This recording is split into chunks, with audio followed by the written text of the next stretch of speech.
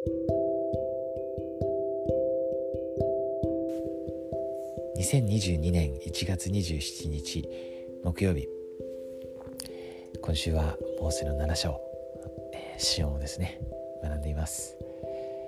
今日もテキストから引用します。神の民は心を一つにし、思いを一つにするよう努める必要がある。モーセ7章18から19節には、主がシオンと呼ばれた人々の重要な特質が挙げられています。シオンを築く上でこうした特質が求められるのはなぜだと思いますか？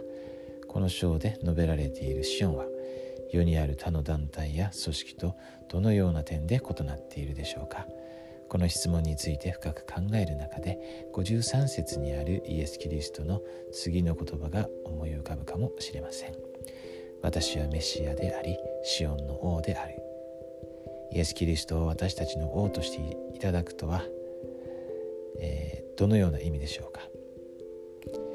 シオンの特質を伸ばす上で、主は私たちをどのように助けてくださるでしょうか？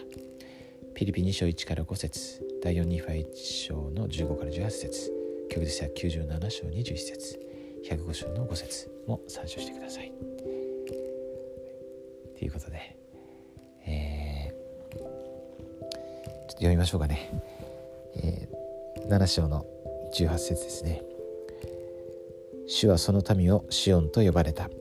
彼らが心を一つにし、思いを一つにし、義のうちに住んだからである。そして彼らの中に貧しい者はいなかった。というこの、シオンの定義ですよね。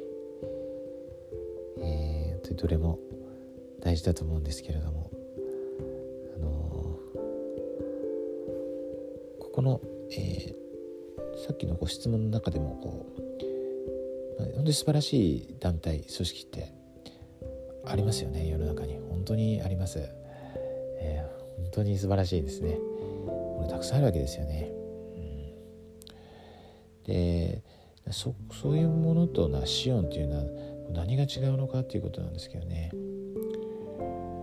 私も今考えたんですけど、三章聖句の中のこの教義としては105章の5節っていうのがあったんですね。これをちょっと読みたいと思います。日の境の王国の立法の諸原則によらなければ、シオンを築き上げることはできない。そうでなければ、私はシオンを私のもとに迎えることはできないですね。ここで主が言われているのは、日の境の王国の立法の諸原則によらないとシオンを築けないというんですね。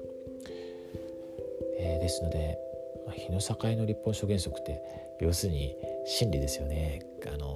神様が私たちに教えられていること、預言者を通して教えられていること、聖典の中に書いてあることですよね。で、例えば三条の水訓ですよね。三条の水訓で教えられた一つ一つの種のこの尊い教えに従って生きること、多分世界中のクリスチャンはやっぱりこの三条の水訓を信じていると思いますし、ですから本当に素晴らしいですよね。だからやっぱ例えばマザー・テレサみたいなですね、この霊の巨人みたいな人も本当その純粋にイエス様を愛しているので、腹からに仕える、最も貧しい人に仕えるっていうですね、そういう生き方になりますよね。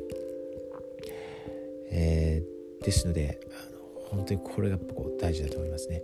そしてその日の境の立法ですから、その儀式ですよね。儀式も大事になってきます。神様の権能と力によってバプテスマを受けることから始まってですよね。そしてそのまさにその日の境に入るための儀式なわけですから、そしてそこで交わす制約に忠実に生きること、それが信を築く上で欠かせないわけですよね。この6節も実はありまして、それも読みますね。そして私の民はたとえ苦しみを受けることによらなければならないとしても、従順を学ぶまで必ず懲らしめを受けなければならないですよね。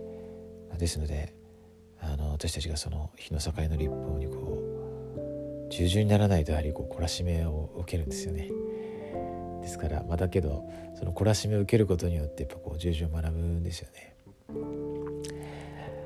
い、ですから今どうなんでしょうかね。教会全体としてはもちろん素晴らしいこといっぱいありますけれども、やっぱり一人一人見るときに私もそうなんですけど、まだまだ懲らしめを受けているなと少なくとも自分は感じます。ですけれども、それは本当に主が私のことを愛してくださっているので、そういう懲らしめをね与えてくださっているんだと理解しています。このシオンを本当に確立したいと思います。そして、それは本当にまず自分からですよね。また家族からですよね。夫婦からだと思います。この福音は真実です。主が生きておられて私たちのことを愛しておられます。主は確かにシオンの王です。そして大いなる栄光を携えてそう遠くない日に戻ってこられます。そしてその時には確実に主の民がいるわけですね。ここでさっきの105章5節にもありましたけれども、シオンを私のもとに迎えるその日が来ます。そのことを心から明かします。そして私たちはそれができます。そのための手段、リソースすべて与えられています。本当にイスラエルの集合の技に携われること、この主の大いなる技に携われること、心から感謝しています。そして私たちが今日一日その素晴らしい技に携わることができますように、心からイエス・キリストの皆によって祈ります。アーメン。